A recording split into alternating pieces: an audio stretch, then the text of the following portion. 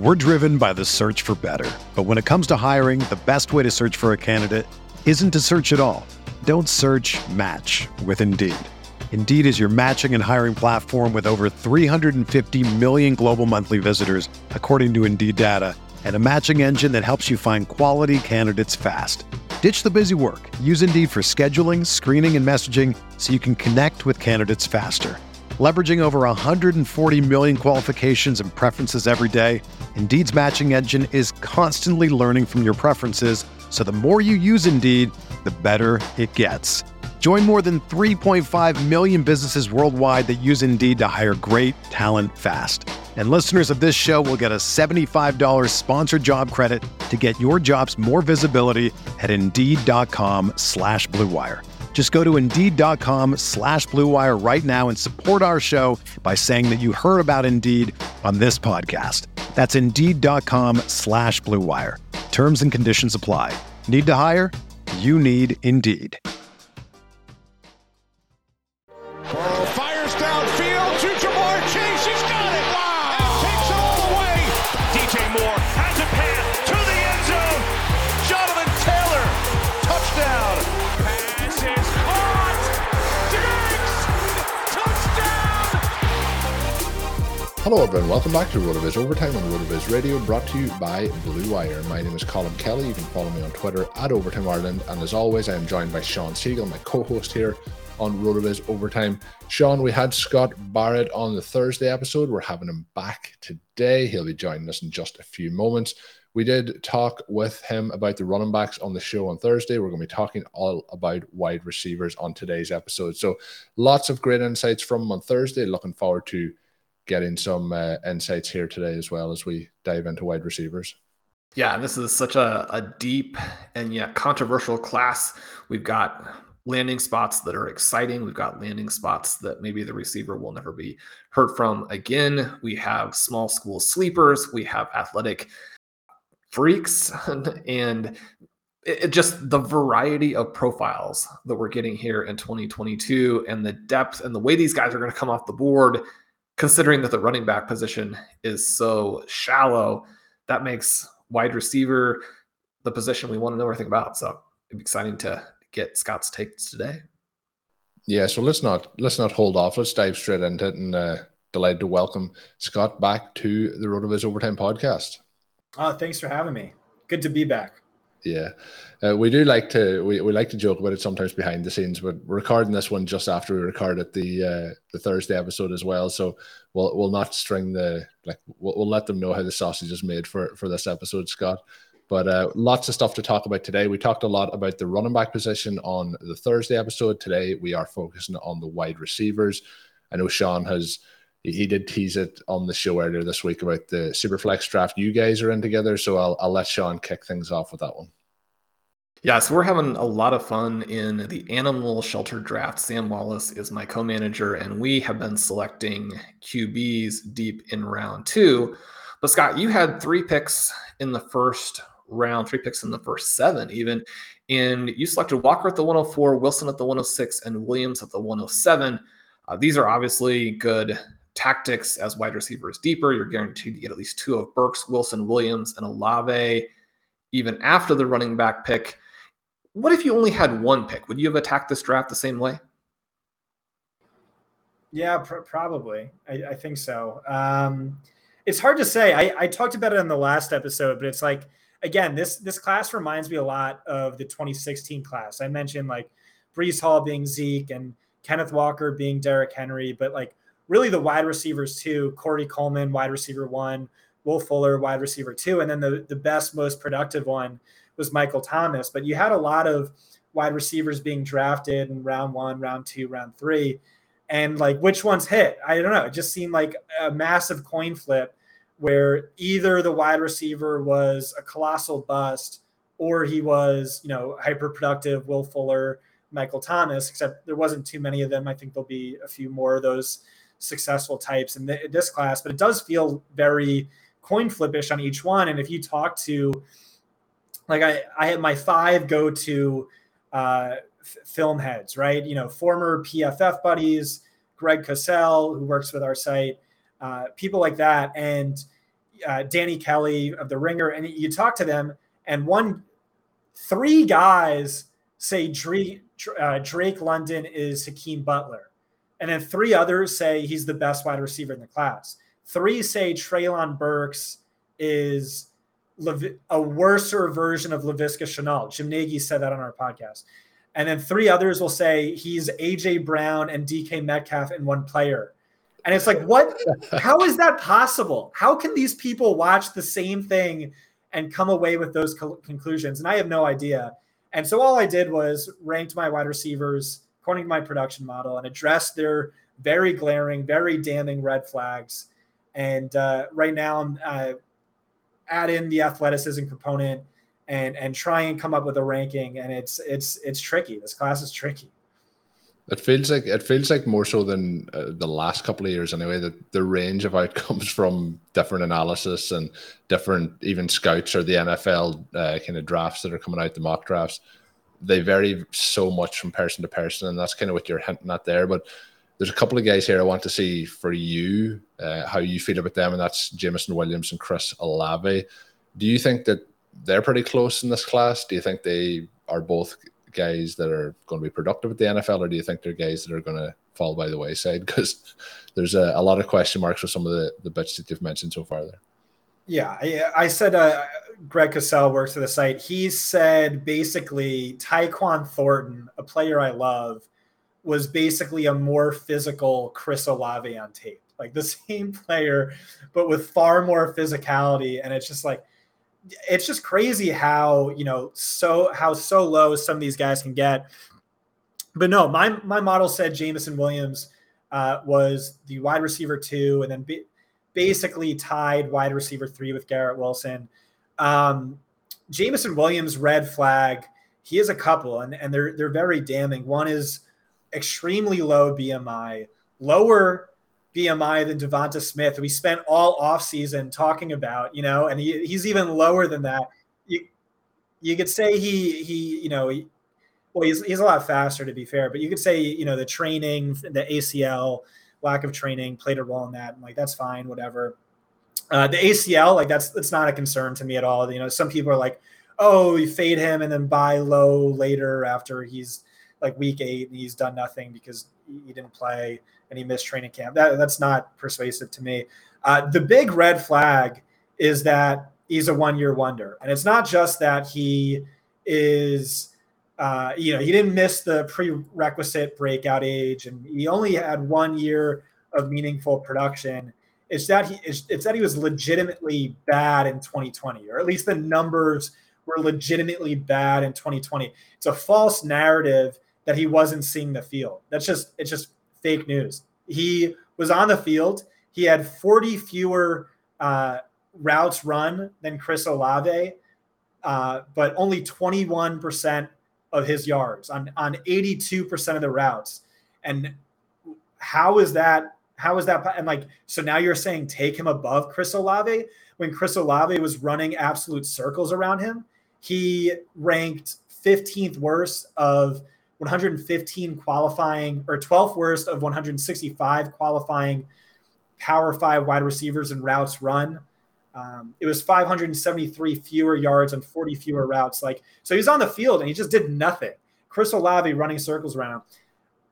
What do you do with that? It's a damning red flag. It's scary. I'll just say I watched the tape and like the dude was always open. And I just don't know why Fields never looked his way, but he never looked his way. And then Chris Olave, really impressive numbers, has the breakout age, broke out as a sophomore, led the team the next year, bested Garrett Wilson by a decent margin in yards per game, like really great historic levels or like top 3 levels of yardage market share and yards per team pass attempt and things like that. And then the next year fell to wide receiver 3. But again, Garrett Wilson's awesome. Jackson Smith-Njigba is awesome.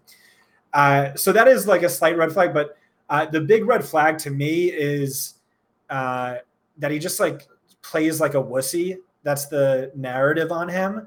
And it's just really backed up by the numbers. He forced 1 missed tackle all of last year. He ranked 50th in receptions, 521st in missed tackles. Sky Moore, David Bell, Wan'Dale Robinson, Drake London, John Mechie, they all had at least 20 missed tackles. Drake London averaged 1 missed tackle every 3.3 receptions in college. That ranks top 7 since 2014. That was more than Deebo Samuel. That's more than Laviska Shenault, than DJ Moore, and like all those other guys. Chris Olave, 1 missed tackle every 19.6 receptions. That's worse than Zach Ertz, unanimously regarded as like the least elusive player in football. It was by far worse in the class. By career yards after contact per reception, he was worse than the top 25 wide receivers. He was second worst by career yards after the catch per reception. I mean, he beasted by a bunch of other stuff, but like that's a red flag to me. That's like a pretty damning one. So how do you rank them? I don't know. It's just these guys are super risky. Well, you mentioned the risk, and that's kind of one of the fun parts of this class because there also could be some outsized reward. And one of the reasons is that we expect the Packers and the Chiefs to take some guys toward the end of the first round. Should drafters be emphasizing this in their sort of pre-draft leagues? You mentioned that you have a ton of rookie drafts that go before the NFL draft. Obviously, there's a lot of best ball that is happening and still happening. How are you looking at that? Or is it just too hard to tell? I mean, one of the things that you had mentioned here is that some people are very high on Drake London and Treylon Burks. Some people are very low on those guys, and obviously vice versa, that kind of thing. Too hard to tell where these guys are going to go, even in terms of kind of breaking it down, like top 15 picks and next 15 picks in the first round. Yeah, I don't know. This is a good question. What do you think, Sean? It's sort of like, do we just trust the projected draft capital? I'm inclined to lean in that direction. I mean, I remember, N'Keal Harry, who a lot of people were low on, and then he goes to Patriots, and everyone's like, "Oh, this is like the perfect landing spot. He has to be the wide receiver one." I think I might have even said that. And it's like, well, that was a mistake. And it's like Jameson Williams goes top 10, but Sky Moore goes to Green Bay or Kansas City, and it's like, I mean, the NFL thought this guy is a top 10 talent, and like this one team thought this guy is, a low-end round 1 talent, or like the rest of the NFL thought he was a low-end round 1 talent. And it's like, yeah, so Jameson Williams is probably just better, Kansas City too. I mean, like maybe that's a red flag given their track record on position players, but yeah, Green Bay, that's hard to argue with. Green Bay is nice.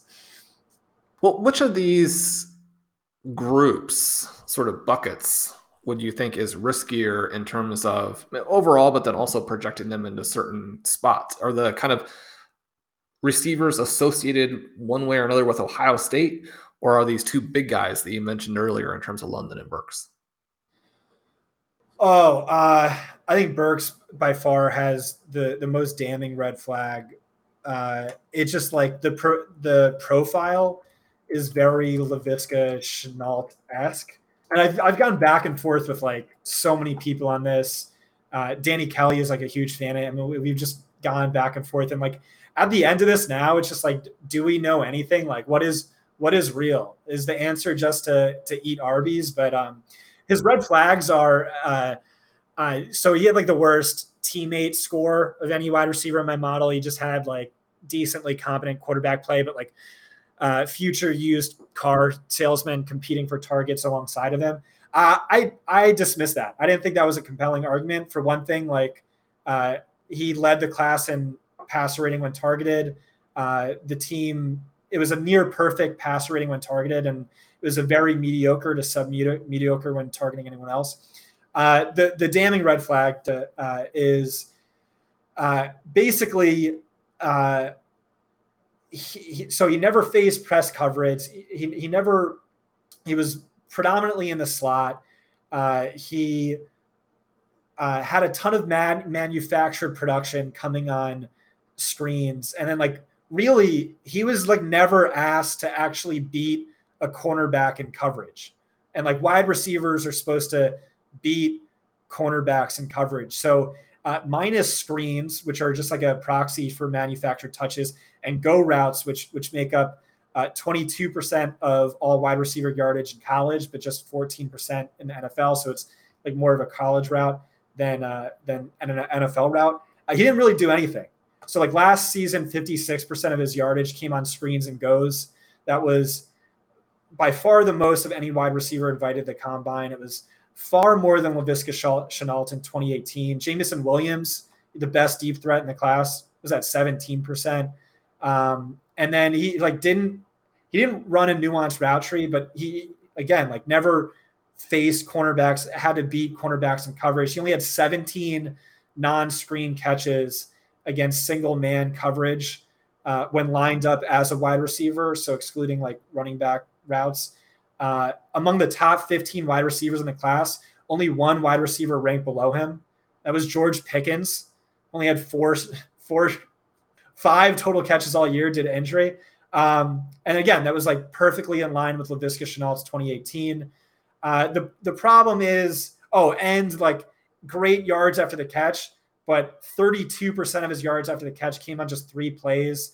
That knocks him from 9.3 best in the class to 6.7, tied with John Mechie. And so it's just like a bunch of things like that. What I will say, like, again, this wide receiver class is driving me crazy. By far the smallest sample in routes outside, routes against press, routes against like whatever, things like that. He was easily wide receiver 1. It was just by far the smallest sample. So it's a question of like, he wasn't asked to do this thing. Can he do this thing? I don't know. I just see risky. I see landing spot dependent. I see him a slow starter early in his career. Yeah, just super risky on him. Hey, RotoViz fans, this is Dave Cabin from the RotoViz Fantasy Football Podcast, taking a minute to let you know that as a loyal RotoViz listener, you can get 10% off a 1-year subscription when you use the promo code RVRadio2022 at checkout. It gives you full access to all of our content and tools, and again, that's RVRadio2022 at checkout for 10% off a 1-year RotoViz subscription.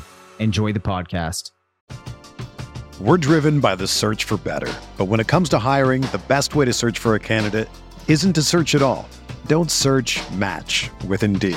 Indeed is your matching and hiring platform with over 350 million global monthly visitors, according to Indeed data, and a matching engine that helps you find quality candidates fast.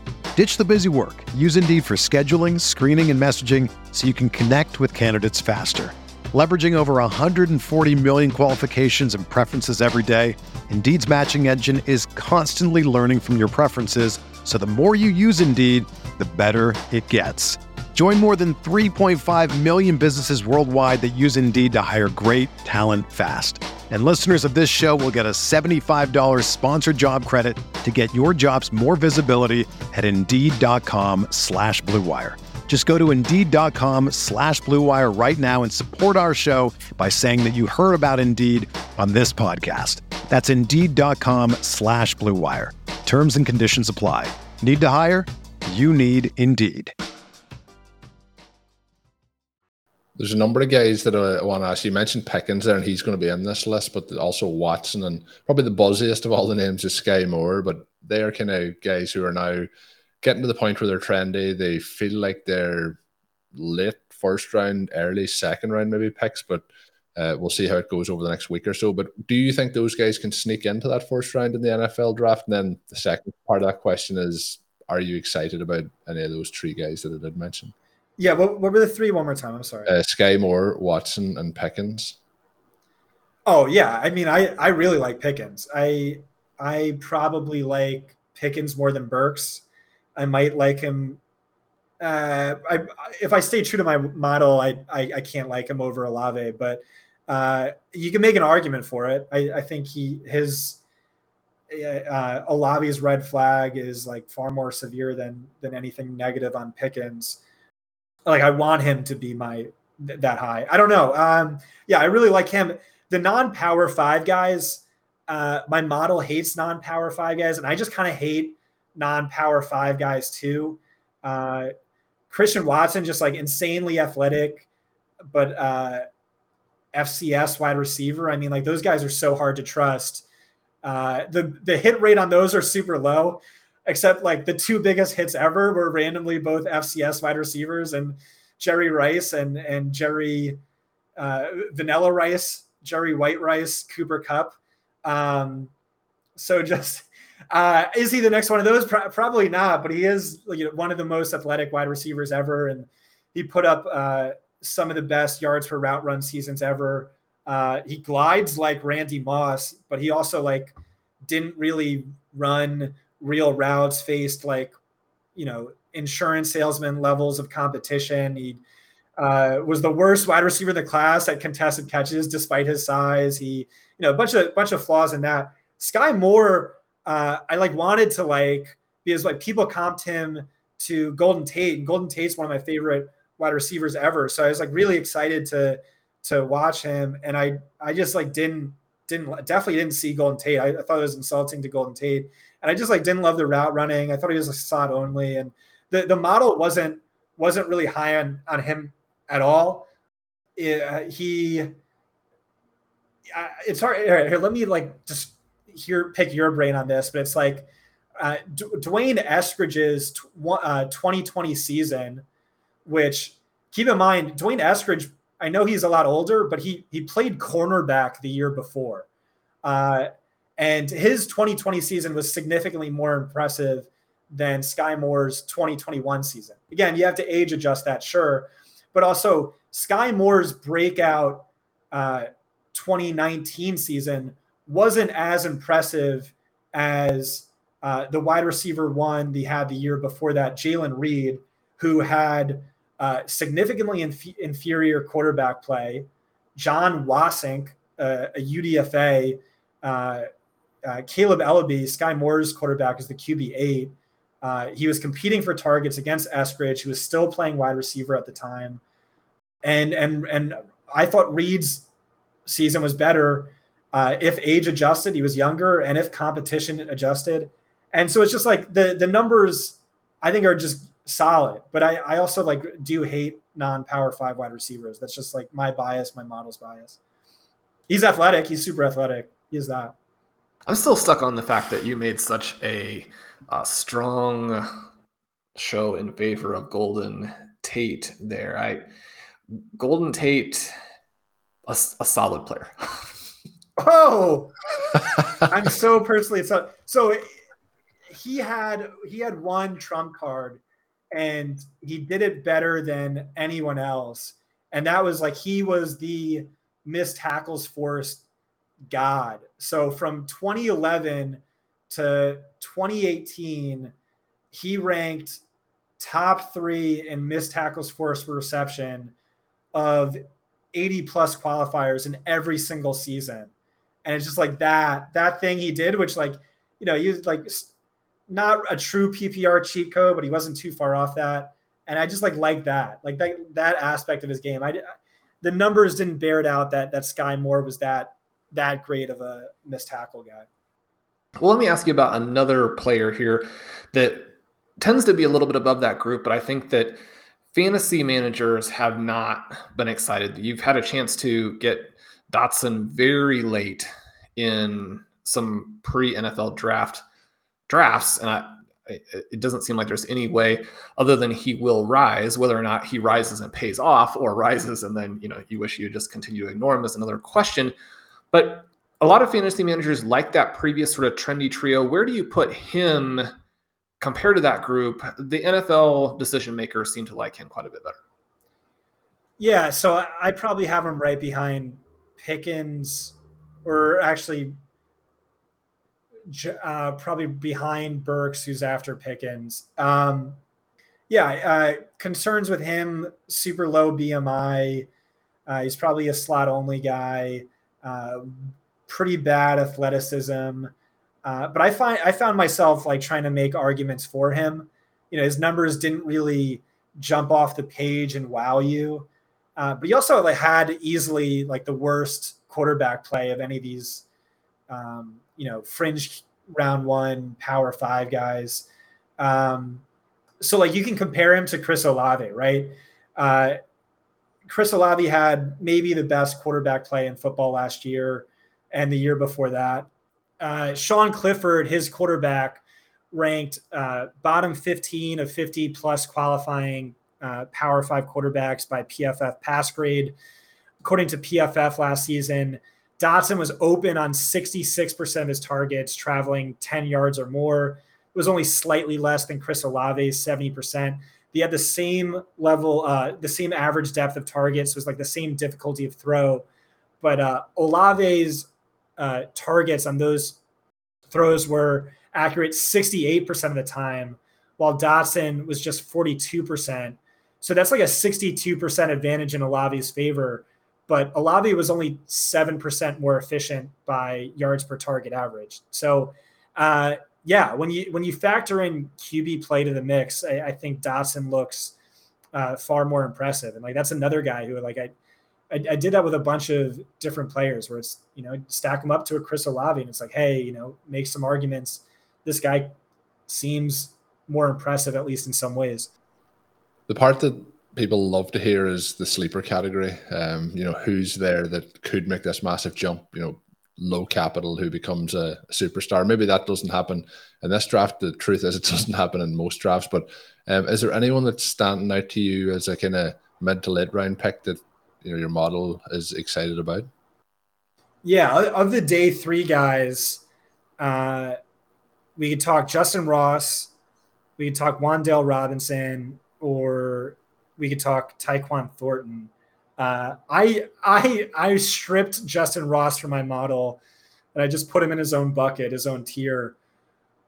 He's projected to be drafted in round 7, which, that's not good. But if this were the wide receiver who, we saw in 2018 to 2019 when he had 96% of T. Higgins receiving yards on 94% of T. Higgins routes run. And, 2020 didn't happen. The spine injury never happened, or the congenital issue. 2021 didn't happen, where, by the way, he had a broken bone in his foot that he played through the entire season with bottom 5 levels of quarterback play. So if you throw out 2020 and 2021, just look at the guy, just first 2 seasons. This is arguably, wide receiver 3 by the numbers, wide receiver 4 by the numbers. The issue is, like, it seems the NFL is really worried. They don't think maybe he can ever be the same player again. He heard from neurosurgeons and multiple doctors who said he should never play football again. Yeah. So to the listeners at home, I've just been interrupted by my fire alarm on 8 different occasions. So apologies if it seems like I lost my train of thought. But so basically from 2019 to 2020, Ross had 88.5% of T. Higgins receiving yards, playing alongside him on 86.8% as many route runs. This is a guy who is going round 3 in rookie drafts. Again, he on that team was also Amari Rodgers, a round 3 pick, Hunter Renfrow, Fantasy's wide receiver 10 in 2021. He averaged 4.98 yards per route run. That's the best season by any wide receiver since at least 2014 of 4,000 qualifiers. Significantly better than Devonta Smith's 2020 season, which ranked 2nd with 4.39. If age adjusted, nothing comes close. If age and competition adjusted, nothing comes close. Only Jamar Smith and Jackson Smith and Jigba. So it's really a balance of, hey, this guy could go undrafted. Multiple doctors and neurosurgeons have told him he should never play football again. He's trying to be the first known player to make the NFL with a congenital fusion in his spine. Or you're getting T. Higgins at a fraction of the cost. That's basically the question you have. I'm actually not taking him in rookie drafts. I'm expecting low end day 3 draft capital. So I'm just waiting for that to hold true and then load up everywhere. But who knows? Maybe he goes round 2. Maybe he goes round 3. But really love his upside as the ideal upside wins championships rookie pick for 2022. Scott, you mentioned all of these different elements, and I have to say that I'm very intrigued by Ross and getting him a lot of places. You mentioned he probably will be even cheaper, and that's something to factor in. How much of this, round 6, round 7 undrafted kind of element relates to him actually doing some workouts and testing as a non-NFL athlete, as opposed to just saying, look, I'm rehabbing multiple things. I'm not ready. I don't need to work out now. It's 6 months before the NFL season. For these guys who do want to prove that they can actually walk, it's like, just walk. Like, don't do a workout and test so poorly. Is that the element, or is it that they think that, the neck is a done deal? Yeah, so we heard that about Garrett Prince too, a non-combine invite tight end I like a lot. He went through his pro day through injury and just like a big mistake. The guy's like a track star, and he tested horribly. I actually have sources on Justin Ross. I'm not really a source guy, but I have sources. Sources told me that he wasn't physically able to train for the events. He didn't prepare for the 40 or anything else because he physically couldn't. But yeah, I think the real fear is that the NFL doesn't want to take the risk of drafting or playing a guy who with this issue. And I think many teams wonder if he'll ever be the same player again, because his entire 2021 season was marred by a very serious foot injury. So Scott, we got to get you out of here before your apartment burns down, but leave us with the must draft wide receiver in 2022. Crap. I guess it's Justin Ross after he falls to round 7. I think, there's a really good chance he never does anything, but there's also that chance, again, you got basically T Higgins, or maybe even T Higgins plus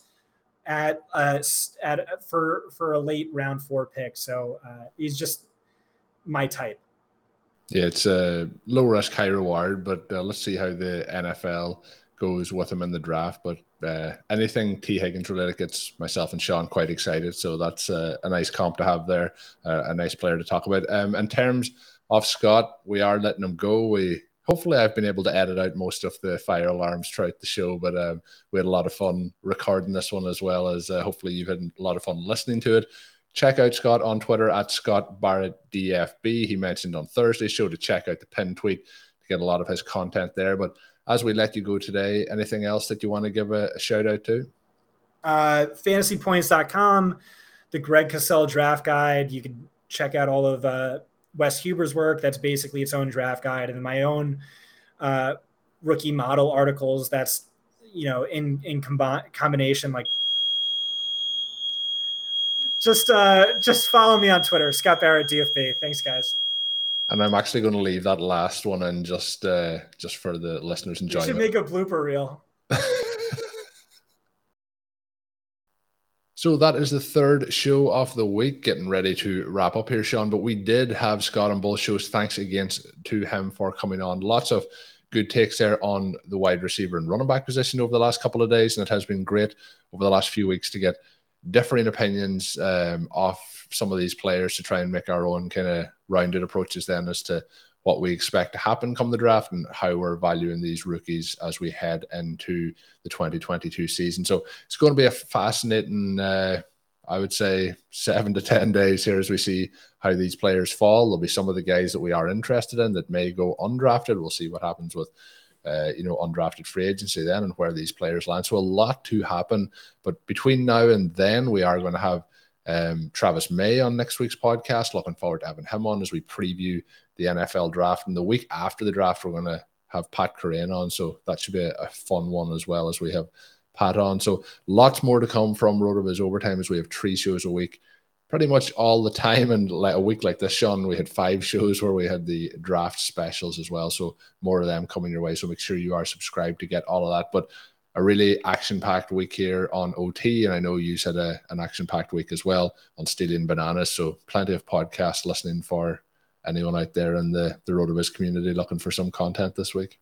Yeah, you and I had such a fun time doing our Superflex draft. And we tried to use sort of the quarterback tactics that Ben and I had discussed on Stealing Bananas, the quarterback tactics that Connor O'Driscoll has outlined so expertly in his article up on the website. Then Ben and I did some rookies and sophomore drafts on Underdog, where we again try to do a little bit of that same thing and then also take to some of our favorite rookies, get some of these final drafts in before the NFL draft. Can't wait for that event. And Colm, I've got something like 90 rookie picks in my 3 RotoViz Triflex dynasty leagues over at the FFPC. And so I'm not sure I've ever looked forward to a post-draft rookie draft time period as much as I'm looking forward to 2022. It should be very, very exciting. We're going to get to find out who your Packers add, who my Chiefs add. Hopefully it won't be players who deserve to be in round 6 right off the bat there, but it's going to be absolutely fantastic. And we're having fun with it. We appreciate the listeners being along for the ride. Really, this feels like Christmas from a fantasy football perspective. I'm speechless. It's so lost for words. It's so fun. I love what we're doing here. So yeah, it's going to be awesome. Looking forward to it very much. So you mentioned those leagues over at the FFPC. We might have to actually touch on that, Sean, to see next week on one of the shows as to how you are going to accommodate all those picks onto those rosters. That's a lot of picks to get fitting in there. But looking forward to next week's shows as well. As I already teased, the guest will be Travis May. So he will be on the Tuesday edition, I believe. We're still finalizing the scheduling, but we're looking to have him on pre the draft. Obviously, is better to get that because we get those pre-draft takes from Travis. So looking forward to that. As always, you can get yourself a 10% discount to RotoViz NFL Pass by using the code RVRadio2021. Get you all the access to everything up on the RotoViz website. Perfect time to do it now before the NFL draft, and you'll have all that content through the next 12 months. But with that all said and done, we are going to wrap it up today. Thanks to everyone for listening in. This was the week where we had 400 episodes of the show. Sean did mention as well the draft episodes. Maybe they slipped by. They were out on Monday and Tuesday morning. Usually we don't have a Monday podcast. You may have missed those. If you have, feel free to head back and check those out. We do appreciate it very, very much. But until we're back next week with some more podcasts coming your way, have a good one. Thank you for listening to Overtime on RotoViz Radio. Please rate and review the RotoViz Radio podcast on iTunes or your favorite podcast app. You can contact us via email at rotovizradio@gmail.com. Follow us on Twitter at RotoViz Radio. And remember, you can always support the pod by subscribing to RotoViz with a discount through the RotoViz Radio homepage, rotoviz.com/podcast.